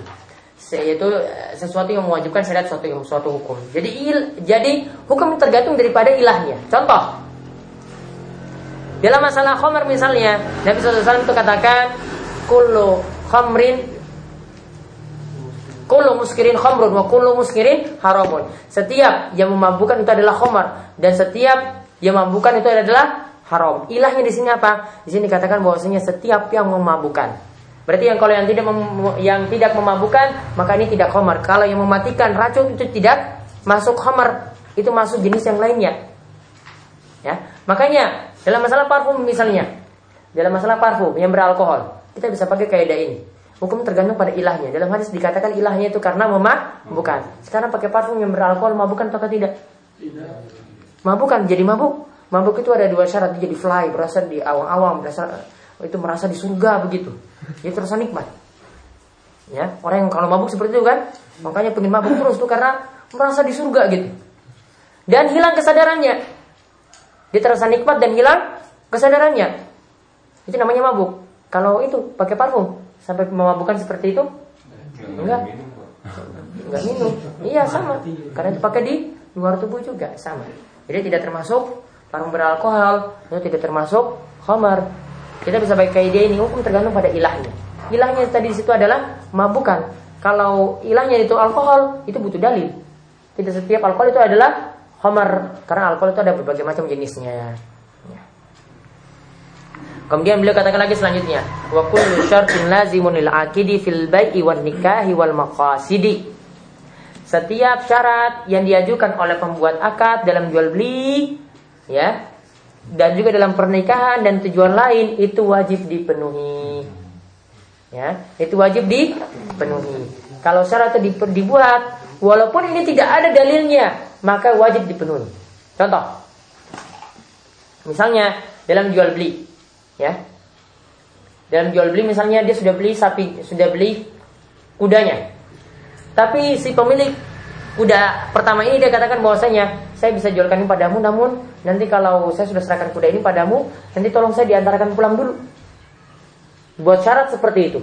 Syarat ini boleh dipenuhi kata dia? Tidak boleh dipenuhi. Ya, syarat yang mewajibkan pada akad di sini ini boleh dipenuhi selama tidak menghalalkan yang diharamkan, ya, tidak menghalalkan yang diharamkan atau sebaliknya. Ya, tidak mengharamkan yang dihalalkan. Maka beliau sebutkan sebelum setelahnya illa syurutan halalat muharrama au aksahu fabatilatun fa'lama. Ya, kecuali dalam syarat, ya, kecuali dalam syarat yang sampai menghalalkan yang diharamkan atau yang sebaliknya mengharamkan yang dihalalkan, maka syarat tersebut adalah syarat yang batil, maka ketahuilah hal tersebut. Maka syarat tersebut adalah syarat yang batil, maka ketahuilah hal tersebut. Maka ini tentang masalah buat perjanjian. Yang syarat di sini maksudnya di sini adalah syarat perjanjian, ya. Kita buat syarat dalam apa tadi? Nikah, dalam jual beli, ya. Dan dalam hal yang lainnya, asalnya itu syarat tersebut, ya. Sebagaimana kata Nabi SAW, al muslimu ala syurutihim. Muslim itu harus memenuhi syarat-syarat yang mereka itu buat. Misalnya, jika misalnya tidak ada dalil yang menunjukkan bahwasanya harus masuk kantor jam 8, pulang jam 4 sore, tidak ada dalilnya. Tapi ini sudah jadi apa?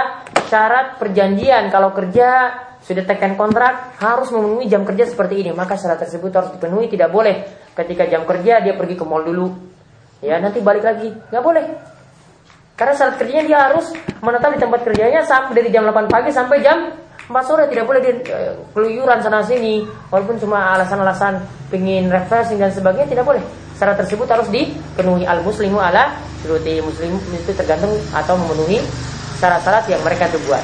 Begitu juga ini bergantung tadi berlangsung dalam akad jual beli seperti itu, dalam akad perjanjian seperti itu, ataupun dalam masalah nikah juga.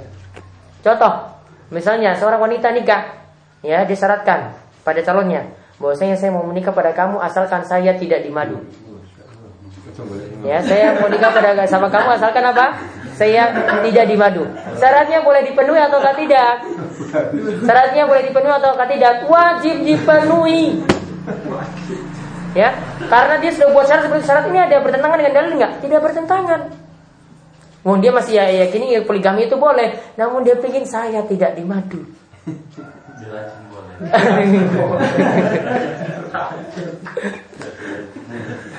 Atau dia bilang saya, ya kalau kamu mau dimadu saya, ya berarti saya meracuni kamu nanti. Ya, syarat ini boleh dipenuhi atau tidak? Boleh. Kullu syartin lazimun lil aqidi fil bai'i wan nikahi wal maqasidi illa syurutan halalat muharraman aw aksahu fa batilatun fa'lama. Syarat ini tidak melanggar, ya, tidak menghalalkan yang Allah haramkan, tidak mengharamkan apa yang Allah halalkan. Syarat tersebut berarti wajib dipenuhi. Ya, jadi kalau mau nikah seperti itu, dia buat saya seperti itu, ya kamu juga yang sudah cinta mati, ya sudah, tidak boleh dilanggar. Ya, syarat tersebut tidak boleh dilanggar. Kemudian berikutnya lagi, beliau katakan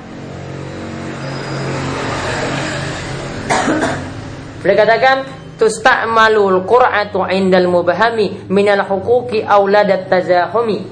Beliau katakan bahwasanya undian itu boleh digunakan ketika ada hak-hak yang samar atau banyaknya orang ketika itu, atau lada tazahum, yaitu ada banyak hak orang yang bertentangan ketika itu. Jadi boleh mengambil ya cara dengan undian. Ya, dengan undian Qur'ah. Qur'ah ini bisa juga bermaksud misalnya pengambilan suara. Nah, kayak gitu. Ya, ketika di sini tidak bisa kita memilih siapa yang jadi ketua seperti ini, sudah kita ambil suara yang banyak. Nah, itu juga dimaksudkan dengan kaidah di sini. Jadi boleh dengan cara undian, ya. Ini ada 5 orang di sini, siapa yang jadi ini? Kita pilih salah satu. Boleh seperti itu, boleh juga dengan suara terbanyak. Jadi ini tidak melanggar. Ya, selama di sini, ya, yang dipilih itu ya sesuai dengan maksudnya orang-orang yang benar, ya, orang-orang bukan bercampur antara kebatilan dan kebenaran, ya, bukan yang dipilih itu nanti ada yang ahlu maksiat, yang ada yang orang yang benar, bukan, tidak bercampur seperti itu. Ini semuanya adalah orang-orang yang baik, maka ketika itu kita memilih, ya, dengan cara seperti itu diperbolehkan.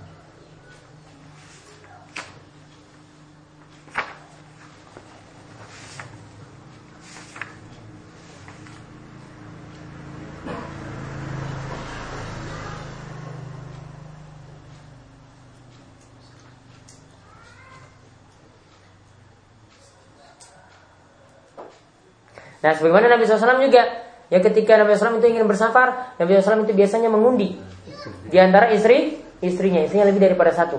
Jadi kalau mempraktikkan ini berarti harus punya istri lebih daripada satu, ya. Kalau istri satu sih nggak bisa dia undi, ya. Ya, caranya gimana? Istrinya lihat, ya, caranya seperti ini. Istrinya 3 misalnya. Jadi ketika mau pergi safar, ya, maka dia undi siapa yang nanti pergi bersafar dia pertama kali. Istri pertama, kedua, atau ketiga. Diambil undian istri ketiga ternyata. Yang ini, istri yang masih fresh. Berarti yang pertama kedua bosok berarti. Soalnya ada yang di tempat saya dulu pas kuliah. Jadi dia punya istri pertama, istri kedua. Jadi biasa dia sebut istri kedua ini fresh. Istri fresh berarti istri pertama bosok berarti. Istilah dia istri yang fresh. Nah, jadi pertama, kedua, ketiga dapat istri ketiga. Terus safar yang kedua dan berikutnya bagaimana? Apakah dia undi lagi? Ataukah ya dia tinggal melanjutkan undiannya? Bagaimana ketika ini? Diundi lagi atau melanjutkan? Kalau diundi lagi nggak adil nanti. Kalau keluar masa yang fresh terus, ya, yang keluar fresh ketiga terus, diundi ketiga sampai 5 kali safar ketiga terus, itu kan nggak adil. Makanya caranya bagaimana tadi? Jadi sudah diundi. Yang pertama, undian yang pertama yang keluar ini istri ketiga misalnya, berarti dia undi lagi. Sisa cuma untuk yang pertama dan kedua, cuma untuk ini saja. Kemudian yang terakhir berarti nanti safar yang ketiga berarti cuma istri yang terakhir gitu, yang dapat undian. Nanti kalau safar yang keempat diundi lagi dari awal, ya. Jadi di sini tidak ada ini nanti tidak ada untung-untungan di sini, enggak. Ini yang pertama, ini nanti yang safar kedua, yang ini safar ketiga, ini nanti diputar lagi ulang seperti itu. Nah, buahnya ilmu itu dengan diamalkan. Yang belum nikah ya nikah, gimana mau praktekkan undian gitu. Kuliahnya 2PM.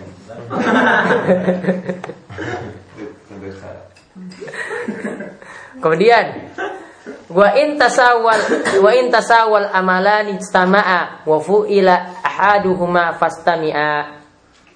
Kemudian beliau katakan bahwasanya jika ada 2 amal sejenis yang berkumpul maka cukup sekali dilakukan, maka perhatikanlah. Jadi tentang menggabungkan niat. Jika ada 2 amalan yang berkumpul dalam satu waktu, maka kita bisa cukup dengan satu niat dan itu sudah tercakup keduanya. Ya, dan itu sudah tercakup keduanya. Namun ini dengan syarat.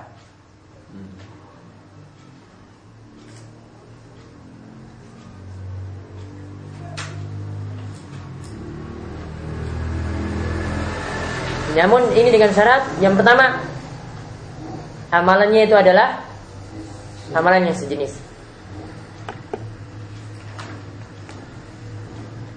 Amalannya itu adalah amalan sejenis. Salat sunnah dengan salat sunnah, puasa sunnah dengan puasa sunnah. Tidak bisa puasa wajib qada digabungkan dengan puasa sunnah, nggak bisa. Jadi nggak bisa orang beralasan misalnya saya gabungkan puasa Syawal ini, saya qada puasa saya ini dengan puasa Syawal, tidak boleh. Ya, puasa wajib tidak boleh digabungkan dengan puasa sunnah. Kemudian syarat yang kedua, di antara dua amal tersebut bukan dimaksudkan zatnya. Di antara kedua amal tersebut bukan dimaksudkan zatnya.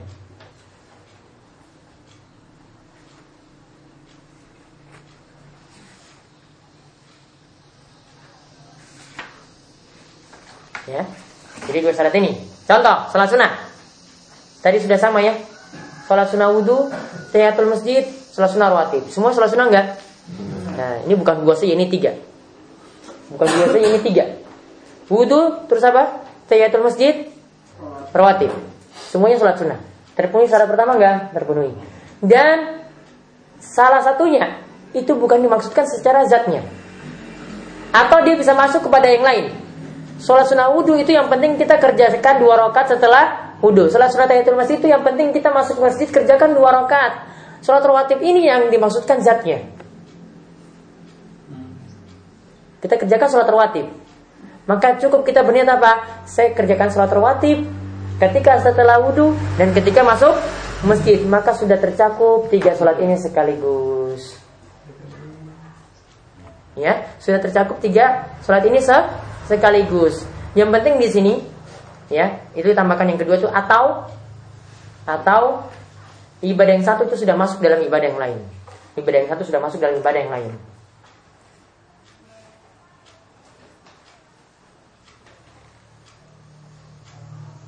Misalkan dua-duanya dimasukkan zatnya. Contohnya ya. Contohnya, sholat gerhana 2 rakaat. Ya, gerhana 2 rakaat. Walaupun tata caranya memang beda, tapi yang kan takbir kan rukunya 2 kali 1 rakaat, sujudnya 2 kali kan. Sujud kedua itu hukumnya sunnah. Kita anggap ini sama lah. Misalnya sholat gerhana sekarang. Ini sholat karena zatnya. Kemudian ada sholat rawatib, ketika itu saya belum kerjakan, mau qada sesudah asar. Ketika itu juga terjadi gerhana. Boleh nggak digabungkan seperti ini? Tidak boleh. Karena dua-duanya ini yang diinginkan itu adalah zatnya. Jadi yang diinginkan itu saya sholat gerhana, yang diinginkan juga saya sholat rawatib. Tidak bisa digabungkan, walaupun sama-sama 2 rakaat. Namun beda dengan tadi. Kalau sholat sunnah wudu, sholat sunnah tahiyatul masjid, sholat sunnah rawatib, yang diinginkan zatnya ini cuma sholat sunnah rawatib saja. Yang ini, yang 2 ini sholat sunnah wudu dan sholat sunnah tahiyatul masjid. Ya, ini yang penting kita lakukan 2 rakaat, 2 rakaat apapun. Yang penting ketika sudah wudu 2 rakaat, yang penting ketika masuk masjid 2 rakaat. Nah, kaidah ini berlaku. Maka beliau katakan tadi, ya, wa intasawal amalani, jika sama 2 amalan tersebut, yaitu sama jenisnya dan juga apa? Bisa satu masuk dengan yang lainnya. Maka apa? Itu bisa istama'a, bisa digabungkan. Ya, bisa digabungkan. Wa fu'il ahaduhuma, cukup kerjakan salah satunya saja, cukup sholat rawatib saja. Maka sholat tahiyatul masjid itu sudah masuk, sholat sunnah wudu juga sudah masuk. Simple. Ya kan? Simple. Dapat pahala 3 tadi. Namun kalau mau kerjakan tahiyatul masjid dulu, baru rawatib juga diperbolehkan. Tidak ada masalah. Tapi kalau mau digabungkan lebih simpel, lebih sederhana. Masih ada waktu yang lain untuk keamalan yang lainnya juga sebelum sholat. Kemudian beliau sebutkan lagi, wa kullu mashghulin fala yushagghalu mithaluhul marhudu wal musabbalu. Setiap hal yang sedang dalam proses tidak boleh diproses, contohnya tidak boleh diproses lagi. Contohnya benda yang digadai atau yang diwakafkan. Nah, ini yang dimasukkan dengan beliau di sini adalah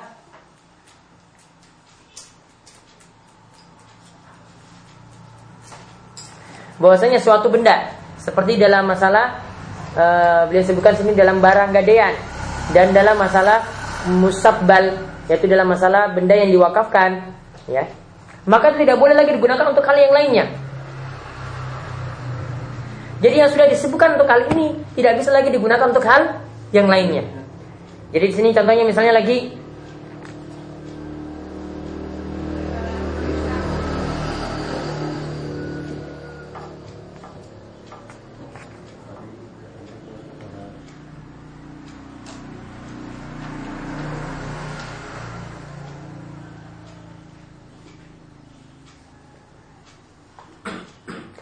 misalnya ini sudah jadi barang gadaian ya, maka tidak boleh. Misalnya yang tadi masukkan tadi, ini sudah jadi barang gadaian. Dia utang, dia pakai barang gadaian ya. Dia utang supaya orang itu percaya dia pakai barang gadaian. Maka barang gadaian ini tidak boleh. Dia katakan bahwasanya barang gadaian ini saya hadiahkan kepada si A yang lain, kepada orang yang lain itu tidak boleh. Atau barang gadaian ini dia jual kepada yang lain itu tidak boleh. Karena kalau sudah disebutkan dengan barang gadaian seperti ini, maka ini cuma jadi barang gadaian, tidak bisa dijual dan tidak bisa dihadiahkan untuk yang lainnya. Contohnya lagi dalam masalah musabbal tadi, yaitu barang yang diwakafkan. Misalnya rumah yang diwakafkan, ya, maka asalnya barang ini, rumah ini tidak boleh lagi digunakan untuk yang lainnya. Ya, jadi yang diwakafkan di sini misalnya, ya, tanah ini misalnya, rumah ini misalnya tadi sudah diwakafkan, maka tidak boleh lagi ini rumah yang diwakafkan ini dijualkan lagi pada yang lainnya supaya yang orang yang dapat wakaf tadi dapat untung. Tidak boleh. Jadi tanah wakaf ya ini tidak boleh lagi dijual lagi pada yang lainnya, tidak boleh. Jadi contohnya seperti itu. Dan ada contoh yang lainnya lagi.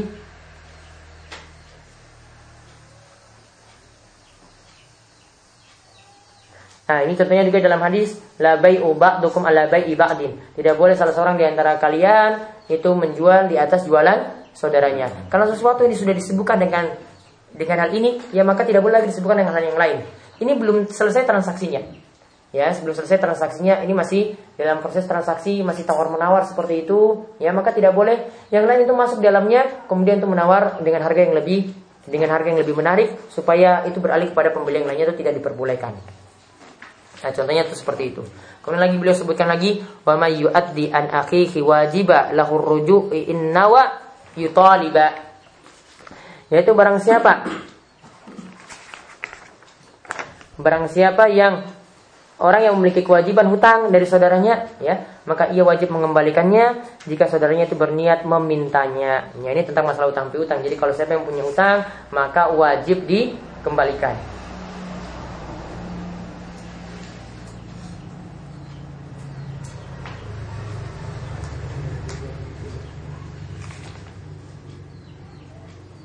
Namun dalam masalah utang piutang, ya, bisa jadi dalam masalah mengembalikan utang ini bisa jadi kita mengembalikan utangnya itu, ya, bisa jadi orang yang mengutangi kita itu dia katakan kebalikan sebagainya atau memutihkan sama sekali.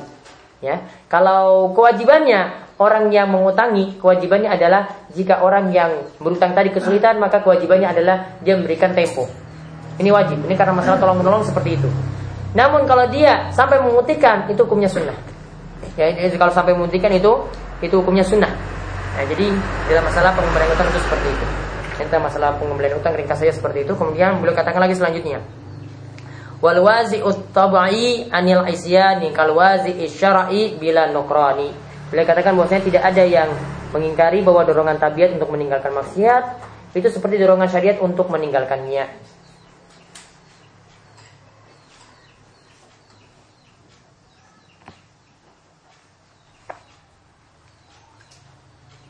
Jadi wazi itu maksudnya meninggalkan. Wazi itu maksudnya meninggalkan.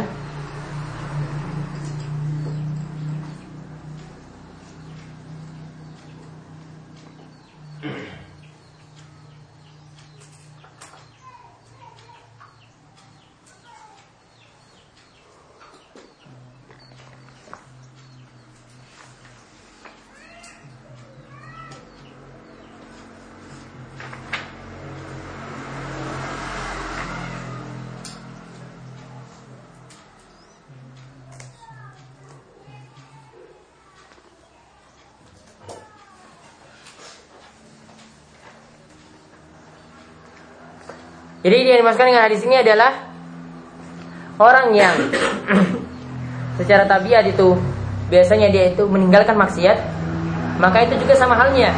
Ya, kalau tabiat itu kita tuh meninggalkan maksiat. maka itu juga seperti dorongan dalam syariat kita itu meninggalkan sesuatu. Seperti dalam masalah najis, ya kita juga meninggalkan najis tersebut.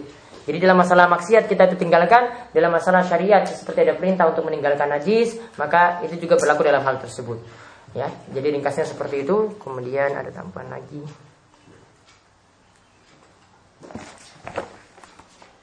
Nah, itu bait saya terakhir dari beliau, dan beliau tutup dengan mengatakan walhamdulillah ala tamami fil bad'i wal khitami wad dawami summa sholatu ma salami sa'i ala nabi wa sahbihi wat tabi'i. Dan segala puji bagi Allah atas sempurnanya nikmat fil bad'i wal khitami, di awal dan di akhir, wad dawami, dan terus menerusnya nikmat yang diberikan, summa sholatu ma salami sa'i, kemudian salawat dan salam semoga tercurah atas nabi dan juga kepada para sahabat dan juga kepada tabi'in. Walhamdulillahirabbil alamin. Silakan lihat tabaqatus sama.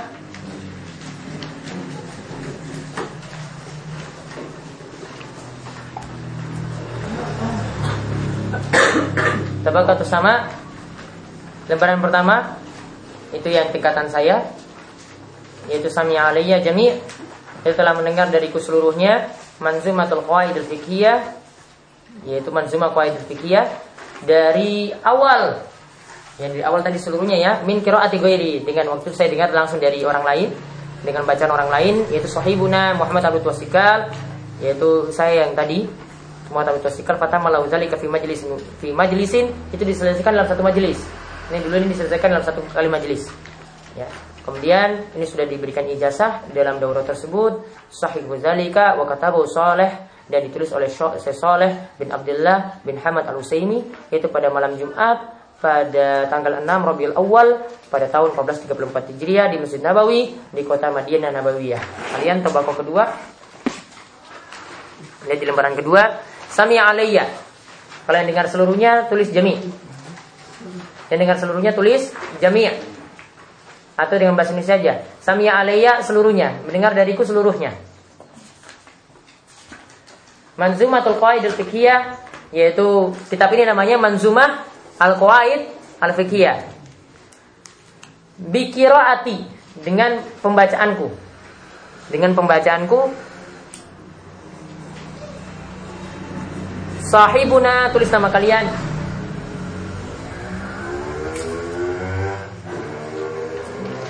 Tulis nama kalian sahibuna, ya. Fatama lahu zalika fi, ini diselesaikan dalam berapa kali majelis? Dua kali majelis. Dua majelis, majlisaini fi majlisaini. Wa jazallahu riwayatahu anni ijazatan khassatan min muayyan li muayyan fi muayyan bi haqqi riwayatin lahu ijazatan. Secara ijazah saya memberikan ijazah dariku, ya, dengan ijazah yang khusus dari muayyan, dari orang tertentu kepada orang tertentu dalam hal tertentu, ya, yaitu riwayatku di sini dengan ijazah.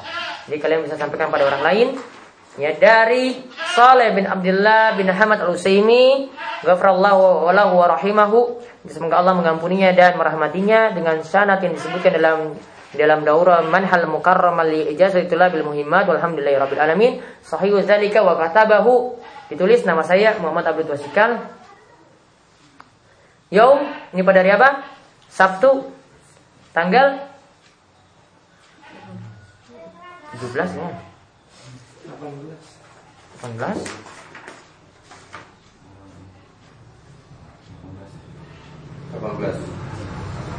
18 min syahri Jumadal Ula, dari bulan Jumadal Ula, sanah tahun 1434 Hijriah, di pesantren Darus Solihin, atau tulis saja Darus Solihin,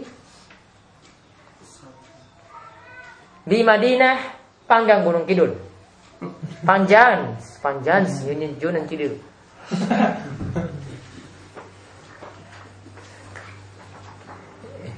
Jabal Janub, ya, Jabal Janub Gunung Kidul.